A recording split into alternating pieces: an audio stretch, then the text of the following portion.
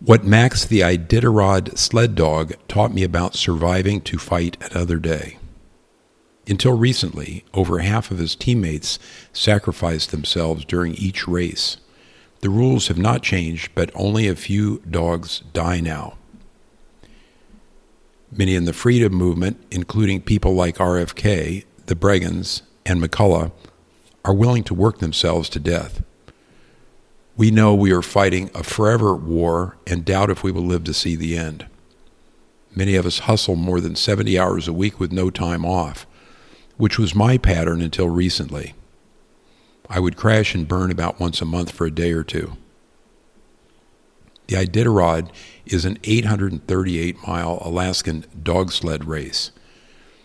Until recently, half of Max's teammates died during each race, and the team sometimes finished with only 5 dogs out of the original 15. Here is Jack London's description of this from Call of the Wild, published in 1903. With the last remnant of his strength, the sick dog managed to stagger along behind till the dog sled made another stop, when he floundered past the sleds to his own, where he stood alongside the lead dog. He pleaded with his eyes to remain there.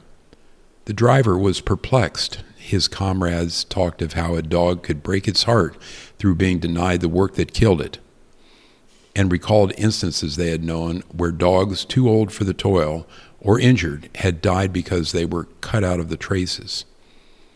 Also, they held it a mercy, since Dave the dog was to die anyway, that he should die in the traces, heart easy and content.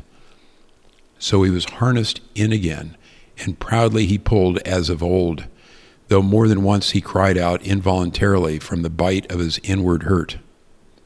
Several times he fell down and was dragged in the traces, and once the sled ran upon him, so that he limped thereafter in one of his hind legs.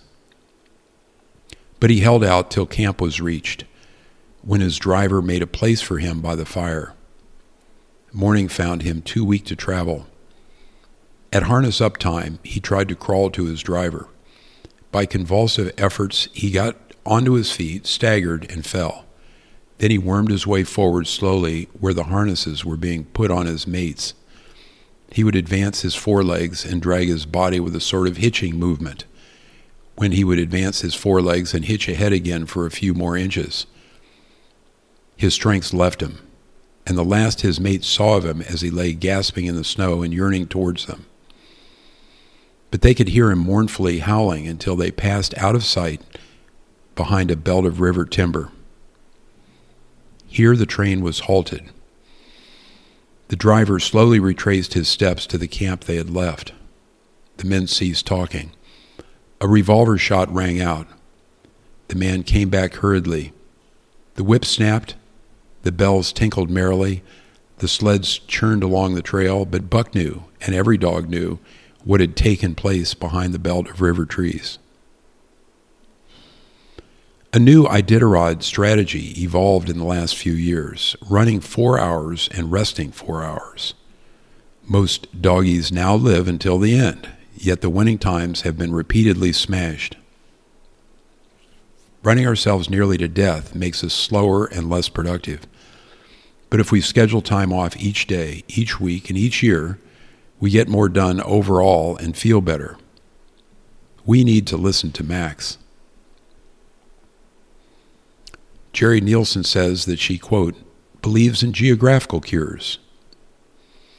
When she needed to throw malaise and unhappiness out of her life, she signed up to spend the winter at the South Pole Station.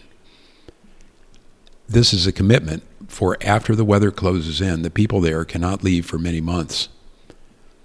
Dr. Nielsen diagnosed and treated her own breast cancer over the winter. This and other trials and adventures healed her wounds and made her stronger. You won't be able to put this book down. The title is Icebound. I have the image there. Travel works for me as well. Every trip I take, every new place I visit, no matter how mundane, enhances my perspective. Each time, my creativity gets shot through a cannon of renewal, and my discouragement evaporates. If you cannot go to other countries, even a few days on the road with your bros helps. Parenthetically, Alcoholic Anonymous claims that geographical cures do not work, but they face a different problem. Melville wrote about geographical cures as well. Call me Ishmael. Some years ago, never mind how long precisely, having little or no money in my purse and nothing particular to interest me on shore, I thought I would sail about a little bit and see the watery part of the world. It is a way I have of driving off the spleen and regulating the circulation. Whenever I find myself growing grim about the mouth, whenever it is a damp, drizzly November in my soul, whenever I find myself involuntarily pausing before coffin warehouses and bringing up the rear of every funeral I meet, and especially whenever my hypos get such an upper hand of me that it requires a strong moral principle to prevent me from deliberately stepping into the street and methodically knocking people's hats off, then I account it high time to get to sea as soon as I can. This is my substitute for pistol and ball. With a philosophical flourish, Cato throws himself upon his sword. I quietly take to the ship. There's nothing surprising in this. If they but knew it, almost all men, in their degree, sometime or other, cherish very nearly the same feelings towards the ocean with me. That's from Moby Dick. Rereading great writing or even your favorite fiction deepens and elevates your thoughts. If you do not read, you might as well not be able to read. Here is a sample of some of the writing that helps me. This is from Sacred Games, published in 2007 by Vikram Chandra. And I knew also that there is no victory in this world without another larger loss hiding inside it, that in our triumph we were already hunted by some disaster. Sartaj was thinking about how uncanny an animal this life was, that he had to seize it and let it go of it at the same time, that you have to enjoy but also plan and live every minute and die every moment. And what of disasters? Suppose the cable broke, the lift plummeted, carrying its load of men and women into the dark chasm below. Only the enlightened ones know what the story was. Only Guruji could shatter the prison of time and look directly into the blazing confusion of creation. Guruji, it is good of you to tell me that, I said. I thought I had been defeated. You are not defeated, he said. Have faith and do your work. This is from Meditations, Marcus Aurelius, published around AD 171.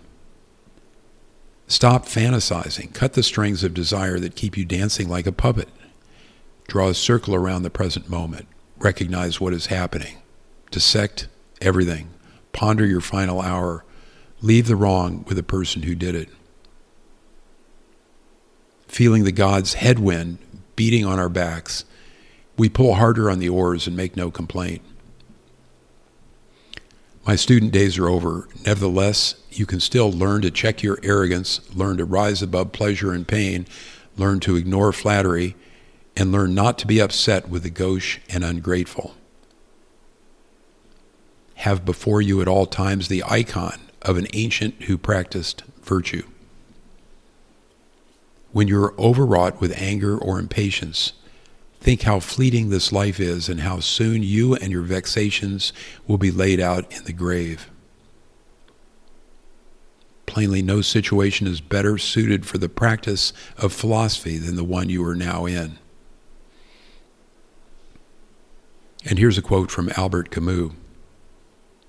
In the midst of winter, I found there was within me an invincible summer.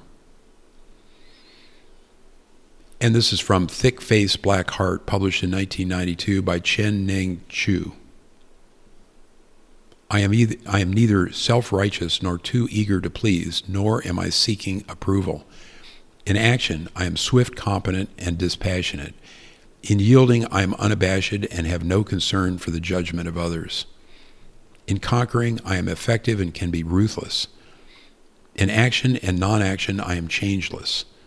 I adopt whatever manner the situation calls for without regard for what others think of me. And this is from The Once and Future King, published in 1958 by T.H. White. There is a thing called knowledge of the world which people do not have until they are middle-aged. It is something which cannot be taught to younger people because it is not logical and does not obey laws which are constant. It has no rules. Only in the long years which bring women to the middle of life, a sense of balance develops. When she is beginning to hate her used body, she suddenly finds that she can do it. She can go on living. This is the last line of Annapurna, which is published by Maurice Herzog in 1958. There are other Annapurnas in the lives of men. This is from The Count of Monte Cristo, published in 1846, written by Alexandre Dumas. Life is a storm. You will bask in the sunlight one moment, be shattered on the rocks the next. What makes you a man is what you do when the storm comes. And this is from Rabbit Run, published in 1960 by John Updike. If you have the guts to be yourself, other people will pay your price. And from The Education of a Speculator, published in 1997 by Victor Niederhofer. I have my resolve, and there are many things that I can do. Feeding the Rat, 1988 by Al Alvarez. The truth is, I like an unforgiving climate where if you make mistakes, you suffer for it. That's what turns me on, but every year you need to flush out your system and do a bit of suffering. It does you a power of good. I think that's because there's always a question mark about how you would perform. You have an idea of yourself, and if you just tootle along, you can think you're a pretty slick bloke until things go wrong. That's why I like Feeding the Rat. It's a sort of annual checkup. The rat is you, really. It's the other you, and it's being fed by the you that you think you are. And they were often very different people. But when they come close to each other, that's smashing, that is. Then the rats had a good meal, and you come away feeling terrific. It's a fairly rare thing, but you have to keep feeding the brute just for your own peace of mind. And even if you blow it, at least there's not that great unknown. But to snuff it without knowing who you are and what you are would be a shame. And finally, here are quotes from Cicero. The enemy is within the gates. It is with our own luxury, our own folly, our own criminality that we have to contend. Nothing is so strongly fortified that it cannot be taken with money. Ability without honor is useless. To be ignorant of what happens before you were born is to always remain a child. Every man can tell how many goats or sheep he possesses, but not how many friends. What is permissible is not always honorable. Finally, never neglect your soundtrack. You have music you care about. It is all cheap and at your fingertips now. Rediscover it, even your friends from your preteen years. It will soothe you and help you cry if that's what you need. Thanks to Michael Stawicki for his guidance when my work life was out of control.